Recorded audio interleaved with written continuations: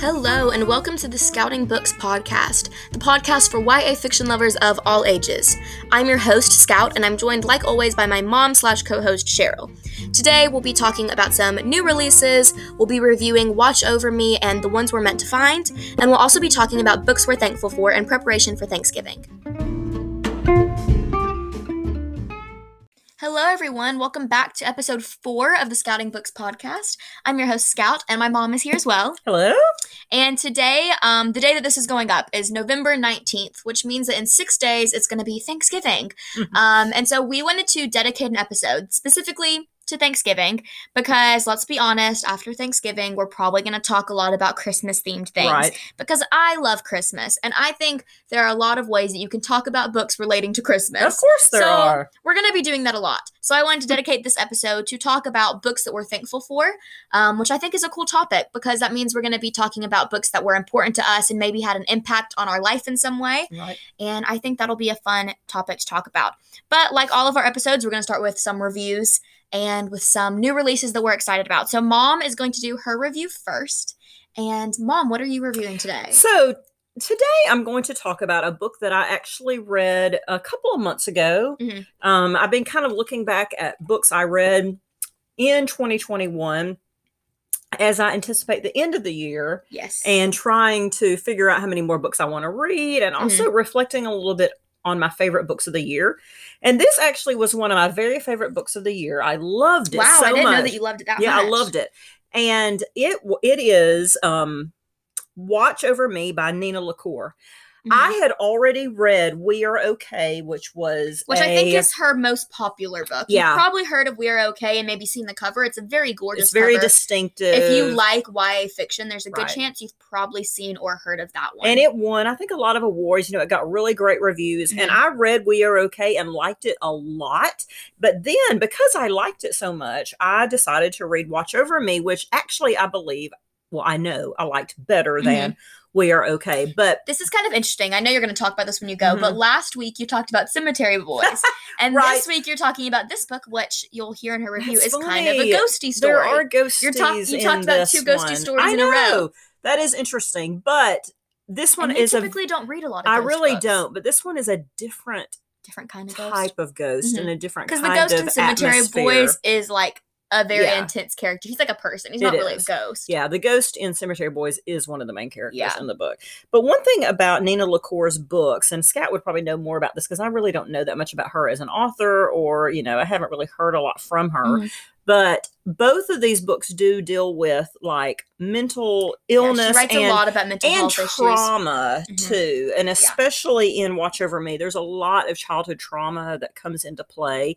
And in fact, it ends up being the main theme of this book. And so I don't want to spoil too much on that regard, but let me just kind of tell you a little bit about what it's about. So this is the story of Mila, who has just aged out of the foster care system. She's been in the system since she was young. Well, I'm not sure exactly the right age, but she had issues with her mother and stepfathers who were part of her life. But anyway, she went through the foster care system, and when she's aged out of it, she really doesn't know what she wants to do with her life at that point. College, Understandable. She's not even really sure about college, about where she wants to go, what she wants to do.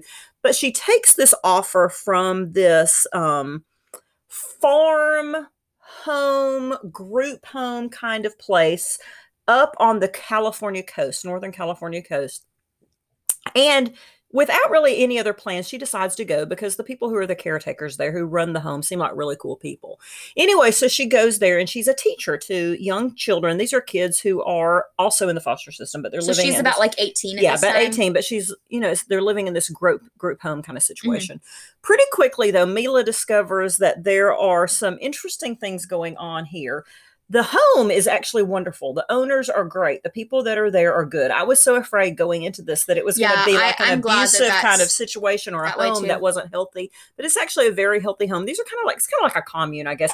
Kind of hippies, people kind of that are just kind of free spirit kind of people. Hippies. But pretty soon when Mila is there, she discovers that there are ghosts that are just out in the fields in front of their cabins. They all live in cabins, and she'll see these ghosts on the property, and they're Pretty like, cool. yeah. And I mean, so it's very atmospheric. She just like walks out one day. She's like, yes, hey, and she sees them out there dancing. She'll see them. She can't really see them up close. She sees them from a distance. So it's not like in Cemetery Boys when they're walking and talking amongst them as a character, but she sees them out there in the fields. She sees them on the property, and people just accept it. Like everybody there knows that these ghosts are there. That's pretty cool. It is. And ultimately, the message here is she kind of connects to these ghosts that end up being really representative of trauma that she's had. And it's a beautiful story, really, because it tells you this, this message of like hope and kind of getting past pain and trauma in your life and learning to deal with those things and be able to move on in a healthy way.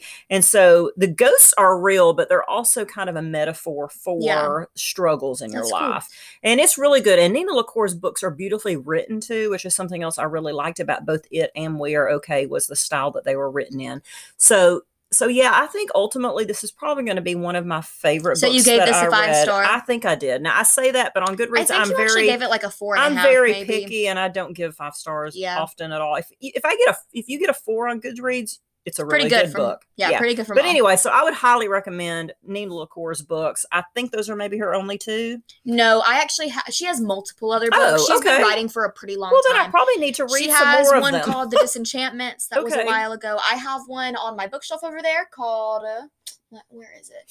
Well, Everything Leads to You. I got it on our trip to California because it's set in California and I wanted to read it. It's in Hollywood. Well, I probably need to read the other ones. And then she also has one called Hold Still. Okay. But I think there's a chance Hold Still could be too sad for you. Mom doesn't love reading super sad books. Like both of those, from what I can tell from Hold Still, it's like truly depressing. Well, and both of those, the 2 books by her that I've read are kind of sad. Yeah. Mostly because you really I think her only book that doesn't seem like it's going to be sad is the one that I own. Okay. So maybe you would like I could that read one. it. I think not so much just sad, like not crying sad, but maybe made me really feel for these people, like the situations they were in. And so a lot of kind of that shared, sympathy that I had for them. Yeah. But anyway, I would highly recommend that, especially the one I just read. So the book that I'm going to be reviewing is The Ones We're Meant to Find by Joan. And this is a brand new 2021 release. It was a book I was really excited for. I had anticipated its release and I bought it as soon as it came out. And this is one that I really, really, really wanted to love and I just didn't. Don't you hate that? Which is literally the worst. I attended this online virtual reading conference thing as well, where a lot of YA authors spoke, and I heard Joan speak, and I just loved the things she said, and I thought she was a really great speaker, and so it made me want to read the book more. So then I went and I read the book, and it just did not live up to what I wanted it to. So this book is a YA sci-fi. It's a very interesting sci-fi. It's set in the future, but it's still on Earth, and it's about these 2 girls, Casey and Celia, and they are sisters. And Casey is still living at this, it's hard to explain. They're called eco-cities. So basically, in this Earth, climate change and environmental issues have gotten so bad that basically the world is ending almost. And certain people have moved up to these eco-cities that live in the sky, that are bubbles basically, to where they can live there and they're safe from the bad things happening in the environment. Can we get that tech going? If only. But so Casey is living there, and we know from the beginning of the book that Celia, her sister, has gone missing. And you're getting it from alternating point of views from Casey and Celia. And you see that Celia is now living on this abandoned island. She's basically washed up on this island, and she's been living there for 3 years, and she's fending for herself and surviving. Wow. And so you're alternating between their timelines, and Celia is just desperately trying to get back to Casey. Okay. And Casey is just trying to figure out what happened to Celia in the first place. Right. And I liked the idea of this because I'm very passionate about environmental things. Right. And I thought that would be cool to read about. Stories and are I good. love sister stories. Yeah. But this just did a lot of stuff I didn't love. So one of the first things is that the chapters go back and forth from Casey and Celia, but Casey's chapters are in third point of view, and Celia's are in first person. Okay, so that's kind of which is interesting. Yes. I liked Celia's point of views a lot more, even though I typically like third person point of views. But I feel like if one was in one point of view, the other should be it was interesting. And then I liked some things it did, but my main issue, like I said, I loved Celia's point of views. I didn't love Casey's. And that's always difficult for me when I like one person's and I don't like the others because it brings me away from the novel, kind of. And then the other thing I didn't love was a lot of stuff, like not really many things happened at the beginning. It was kind of slow. It wasn't super action-packed. And then about like 2/3 into the novel or 3/4 into the novel, a ton of stuff happens and it just like all gets packed into this one part and it's just like crazy. Yeah. And I was like, this is like too much to like throw in right here. Yeah. And also it was a lot based on like the science of like the environmental stuff and it was kind of hard to understand and difficult to imagine. I wonder if the author, is she a scientist or does she have like science background? I don't actually know. But I really liked, like I said, I really liked Celia's chapters, but I didn't like Casey's like at all. And that was really disappointing for me. So I ended up giving this book like 2 stars. Oh my goodness. Just because I couldn't connect with an entire half of the book. And that's, like I can't give you a really good rating when I can't. For the first half to be slow, and then the second half to be kind of like frantic. And it was just kind of odd. But one thing that I did like about it is it has like this crazy plot twist that I thought was a really great plot twist. That's cool. It was like something that throughout the book I was like predicting things similar to it. Like I thought I knew it was happening. But then the reasoning for what it was very different than what I thought it was going to be. So I was predicting similar things, but I did not predict the actual twist. And the twist was pretty crazy. Cool. So that was pretty good. And then there was like another smaller twist that I saw coming from close to the beginning, but I don't think it's something you're always going to see coming. It's like still a pretty good twist. But yeah, so I was just disappointed with this one. I really wanted to love it, but I don't think it's my type of sci-fi that I like. I think if I like sci-fi, I like it to be like in space. In another world. In another world, and this just like wasn't. I just don't think it's the kind of sci-fi I like. I've never really read sci-fi that's set on Earth.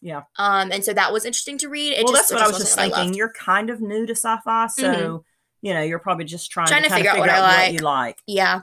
So yeah, not my favorite. But I have had some friends who have absolutely loved it and some friends who like absolutely hated it. And I did not despise this book, but I definitely am more on the end of the people who hated it. I just wasn't my thing.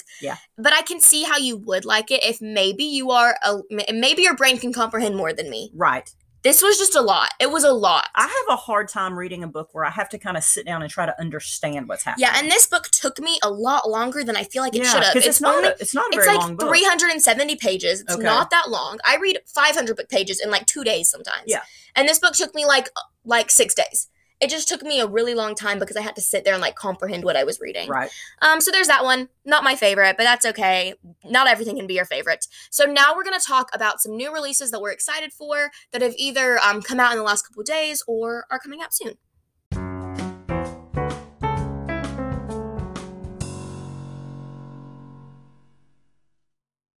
So now's the time of the episode where we talk about new releases that we are excited for or that have like come out in the last couple of days that we think you should go get. And so Mom is going to talk about our first one. This book comes out November 23rd, and it's kind of a thriller that's like a revenge thriller, kind of reminiscent of like Sadie, if you know what that book is. And I think that's even in the description. It is. And so I think this could be a cool one that a lot of you would really like. So Mom, you can read that description now if you'd like. So this book is titled The Ballad of Dinah Caldwell, and it's by Kate Brauning. And this is the description. True Grit meets Sadie in this Own Voices near-future revenge thriller that tackles capitalism, queerness, and revolution. 17-year-old Dinah runs her family's farm in the Ozarks. When she finds her grief-stricken mother dead in the living room with wealthy rancher Gabriel Gates standing over her, Dinah's life narrows to a single point: kill Gabriel Gates. But Gates has built his wealth giving out bad loans and surrounds himself with bodyguards. Dinah's mountains are now one giant foreclosure, including her own farm. It all belongs to him. Once he puts a $10,000 reward on Dinah's head, everyone in the starving county wants a piece of her. Homeless and alone in the woods, all she has is Johnny, the moonshining bootlegger at home in the caves. He begs her to leave the mountains to start over with a new life, but Dinah is hell-bent on sparking a county revolution. She'll lose her life to see this killer dead. I think this sounds really good. And it's got a definite, like, Western vibe. It does. Well, and Mom, you've read Sadie, right? Yes. You read it a couple years ago. I did. And I know so many people who loved Sadie, and based on this, it seems in that same field. You know, a revenge thriller, girls trying to kill someone who killed one of her loved ones. And I think those kind of books are always fun. Like, That's they're so intense. Right. They're, you're going to want to turn the page. And I think this one just sounds so good. And apparently someone says that it was inspired by a Mumford & Sons song called Dust Bowl Dance. That's pretty cool. Guess we'll have to go listen to that song I guess now. so. So it's definitely, I think it's really interesting that you don't see a lot of kind of books with rural or Western kind of vibes like that. It sounds interesting. Okay, so the one that I'm going to talk about is actually a conclusion to a duology that is in YA fantasy, and it's a super popular duology. It's a retelling. It's by a debut author. And she has just gotten amazing reviews for her first novel. And I also think she is just a very cool person. You can go follow her on TikTok and Instagram, and she makes really cool content based on her books. Yeah. So the book that I'm talking about is Our Violent Ends by Chloe Gong. And this book came out 3 days ago when this episode is going up. It came out November 16th. So you can go get both of these books in this duology now. And I have heard nothing but good things about this. It's up for the 2021 Goodreads YA Fantasy of the Year. These Violent Delights? No, Our Violent Ends. So These Violent Delights came out 2020, I think. And then this one came out 3 days ago. And so I think that this could be a cool one that you could go get now if you like YA fantasy. So I'm actually going to read the description for the first book, which is These Violent Delights by Chloe Gong. So here's the description for that one. The year is 1926, and Shanghai hums to the tune of debauchery. Debauchery. I suck at saying that word. Or debauchery for sure. Okay. Debauchery. A blood feud between two gangs runs the streets red, numbing the city to its chaos. Debauchery. You're still saying it? I am. Let's say you can say it however you want to say it. At the heart of it all is 18-year-old Juliet Kai, a former flapper girl who has returned to begin her duties as the proud heir of the Scarlet Gang, a network of criminals far above the law. Their only rivals in power are the White Flowers, who have fought the Scarlets for generations. And behind every move is the heir, Roma Montagov, who was Juliet's first love until he betrayed her. But when gangsters on both sides start clawing their own throats out, the people start to whisper of a contagion, a madness, of a monster in the shadows. As the deaths stack up, Juliet and Roma must set their guns aside and work together no matter their personal grudges. For if they cannot contain this mayhem, then there will be no city left for either to rule. Okay, so as you can tell, this is a Romeo and Juliet retelling. Can I interrupt you for just a moment? I just Googled debauchery. I'm pretty sure it's debauchery. I just couldn't think of how to say it. Debauchery. So I was going the right route. I think you were saying debauchery. I think I was. And so I said debauchery, but it was something in the middle. Which I should know that. But it's one of those words. How many of y'all read a word and you sit there and try to pronounce it 4 or 5 different ways? Like you've seen this word all your life. Debauchery. Okay. I kind of just lost it there. But as you can tell, this is a Romeo and Juliet retelling. Right. Set in 1926 Shanghai. Which I love think is very interesting. Yeah. And it's all about feuding gangs. But in this one, Juliet is like also a ruler of one of the gangs. Right. Which I think is pretty cool. It's a lot of like childhood friends to lovers to enemies to back to lovers to enemies again. A lot of betrayal. And I've heard it's absolutely amazing. Yeah, I have too. I'm actually planning on reading this book at the end of this month. So that hopefully I'll be able to read the next one. So that's going to be one of your books to read before 2021's over. This is one of the ones I put on my November TBR that I haven't gotten to yet, but we still have like another week and a half left of November. Yeah. So I think I'm probably going to get to it. Cool. I'm really excited about this one. That sounds great. Think that those both sound amazing, and both are good ones that you could pick up this month. So like I said for our discussion today, we wanted to talk about books that we are thankful for. And we can be thankful for them in many different ways. And so we are just going to talk about 3 books each that we are very thankful for and that we're thankful we read and that we're thankful maybe gave us something. So we're just going to go back and forth. Okay. I think that's the best way we can do it. I think that sounds good. We both have a like childhood book that we're thankful for. Yes. So I want to talk about those first. So my book is Percy Jackson. And the entire series, Percy Jackson and the Olympians. The first one is The Lightning Thief. I probably read this book for the first time when I would say in the 2nd grade, maybe. Mm-hmm. That sounds about right. And it was kind of one of the first 2 series that I read that made me enjoy reading longer books and chapter books. And I know that, like, for my sisters, that was like Harry Potter. So this was kind of like my Harry Potter for me. And so if you don't know what the Lightning Thief and the Percy Jackson series is about, it's about Percy Jackson, who the books start when he's 11. So it also felt cool that, like, the protagonist of this novel was, like, not my age, because at the time I was probably about 7. But close. But was close to my age, and I thought that was really cool.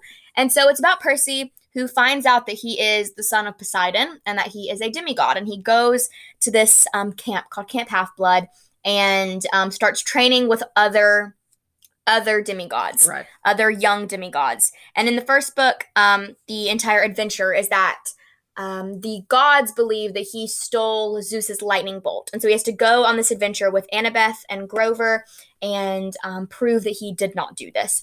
And those books were just so instrumental in my love of reading.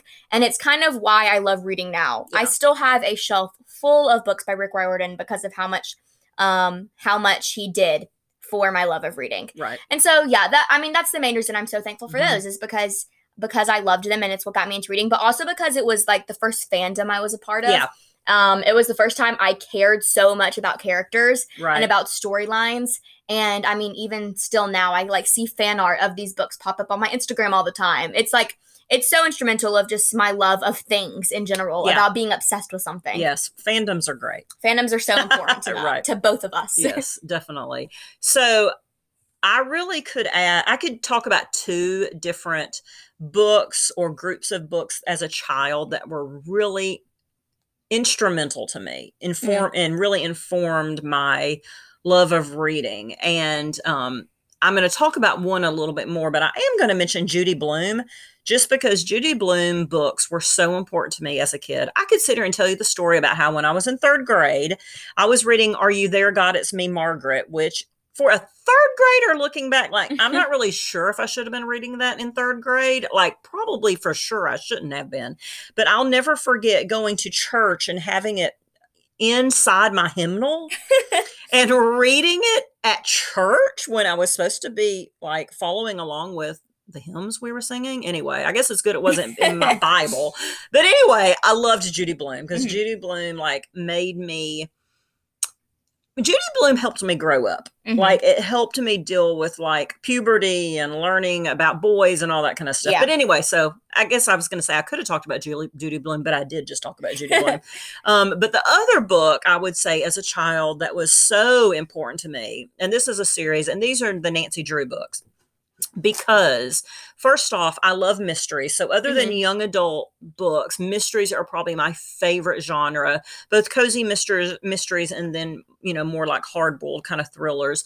But Nancy Drew, I read every book in the Nancy Drew series starting when I was in young elementary school, probably anywhere from 2nd grade to maybe 7th grade, anywhere in that span.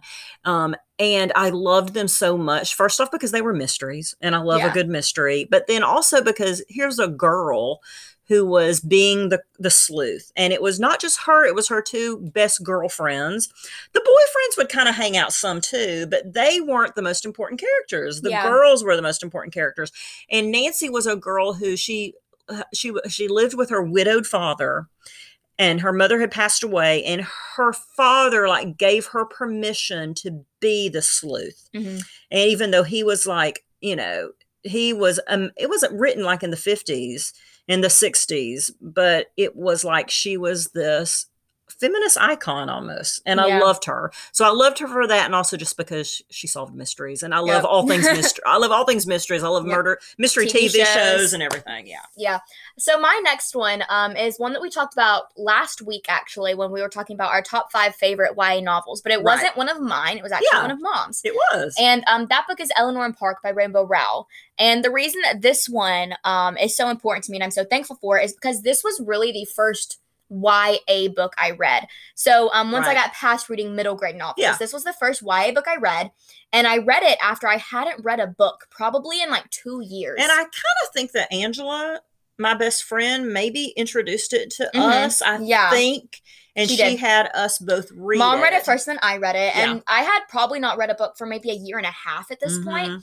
And I read this book, and I remember I cried at the end. And after that, I just like wanted to read more YA books. And it was also the first YA romance I read. Right. Because before that, I had only read books about like groups of friends or like about important morals, like being kind to others and stuff like that. And this was the first romance I read. Did you read Percy Jackson before this, though? I did read Percy Jackson before. I'm kind of going in order of when I read these books. But it was the first romance I read, like truly a romance. And I love romances now so much. They take up so much on my shelf. Right. And romances in general, like the reason I started to love reading again, because they're so quick and they're so fun. But Eleanor and Park specifically was like the reason I wanted to read more YA. Yeah. And also just in general, I thought it was an important book for me because it was reading about other people's issues and about people who in certain ways were very different from me. And now I read like even more diverse novels, obviously much more diverse novels. But at the time, reading about people who had issues that were very different from mine was pretty diverse for me. Yeah. And I think that was important. And just in general, the fact that it made me want to read young adult, which now takes over my room. Young adult books take over my room, and it's such like a vital part of my life. Right. I think that was really important. And so, that kind of cemented my love of specifically young adult novels. Right. Yes. So next for me, a book that I am so grateful for and thankful for, and it's again another series, but this is the Harry Potter books. So Harry Potter, the first one came out, I'm not sure the year, 1990, maybe 6 or 7. Something like that. Yeah. So a good 7 years or so before Scout was even born. She was born in 2004. But the Harry Potter books were so important and were like 2003. 2003. How did we think they were that old? I for some reason thought they were in the 90s. But still before Scout was born. Still before I was born. Yeah. And so all of us know about Harry Potter. We know the phenomenon that they are. And, I'm one of those crazy Harry Potter fans that I know my house and I, have been to the Wizarding World for many times and I collect things that have to do with Harry Potter. I just love them.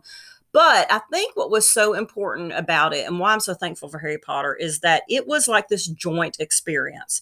So first off, the books are just great. The world building is amazing. And I love the characters and the stories are just great stories about friendship, really, and faith and, just love. And in general, the power of good over love evil. And family and good over evil. But I think what was more important was like this, it was this communal kind of thing. And my other daughters all read them. My oldest daughter read them as they came out with me. She read the very first one when it came out and read all of them. My middle daughter was younger and she caught up with them a little bit after. She read the first one when she was in kindergarten. But it became this joint experience so that by the time the 7th book came out, we bought 3 different copies for our family because my husband read them all too. He loves them. We got 3 copies because Delaney, my middle daughter, wasn't quite up to that. And we got 3 copies and we all just dispersed into corners of the house and read it. And I did not emerge from the little corner in the fetal position on my bed until it was done. But it was just this kind of joint experience, I think a communal thing. And, I wanted to know, I loved these characters. I wanted to know what happened to them. Yeah. And so I don't know if it reignited my love for reading because I was reading a lot at the time anyway, but it did. Sure. It really cemented that, or it made me love reading even more. The last one I'm going to talk about is very different from the reasonings that I talked about the last 2, which is in general that made me love reading. And that book is Eliza and Her Monsters by Francesca Sapia. I believe that's how you say it last name. I've heard some people say it different ways, but that's how I've always said it in my brain at least. And the reasoning that this book is so important to me is because I have social anxiety, and this was the first book that I ever read that had a character with social anxiety that was still like an awesome character and still did things and still had friends and still like had like romance and like did all these awesome things while still having social anxiety. And in general, this was the first book I read about social anxiety. And even now, sometimes I'll read books where like a character is like written to where you like believe they have some form of social anxiety and they're like awkward and like the weird side character. And like, I don't like that, as a person with social anxiety. And Eliza and Her Monsters is about a girl who has written this, webtoon. And it becomes insanely famous. People wait all the time to see the next book come out. And she is like in this writing slump, kind of can't get the next chapter out. And then it's about when this boy moves to school, and he doesn't talk. But one day, Eliza, even though she has awful social anxiety, stands up for him. Right. And they become friends. And she finds out that he is like the biggest fan fiction writer of her webtoon. And they become friends, and then they become something more. And he also has really bad social anxiety to the point where he like doesn't speak. He won't speak. He texts, right? Yeah. Sometimes they and even for them, because way. they both have social anxiety, it's hard for them to speak. Yeah. And it was just so important to me as a teen who, like, at the time, I didn't even know that, like, what I had was social anxiety. And reading this was really important because at the time I was, like, I was, like, good at talking to people, but I, like, always felt weird about it and didn't feel comfortable doing it. And so reading it was so important to see myself represented in that way in a book. And it was really the first time I ever saw that. And so I think that's so important. I think representation of all sorts is important in everything. Like, not only books, but, like, TV shows. Sure. Famous people that we see. It's always important to see ourselves represented. And I think that was the first time I ever really saw it happen. So that's why that book is so important to me. And it's maybe the book I'm most thankful for in that way. I think when you read books like that, you don't feel alone anymore. Yeah. You realize that there are you're not the only one who feels that way, right? And I think there's a lot of examples of books we could give like that. Yeah. So I was trying to think of a third book because, there are so many books I could be thankful for. I could sit here and list so many of them. And of course, there's plenty of adult books that mean a lot to me and that I'm thankful for. But I just got to thinking about how really over the last couple of years, as Scout has started reading a lot, it's kind of neat. And I'm very thankful for like this joint appreciation of books that we have, so much that we're doing a podcast together. Yes. And so Scout gets into what am I trying to say? I get into worlds and characters very intensely. She does. And I like to read a lot of the books that she recommends. I haven't read all of her favorite books, but I have read Aristotle and Dante, which I love. She's currently reading Six of Crows. Praise the Lord. Yes, I'm reading Six of Crows right now, which she loves. But I am thankful for the Raven Cycle books. And the first one is The Raven Boys by Maggie Stiefvater. And I think I'm thankful for that just because I've heard Scout talk about it so much over the years about how much she loves it.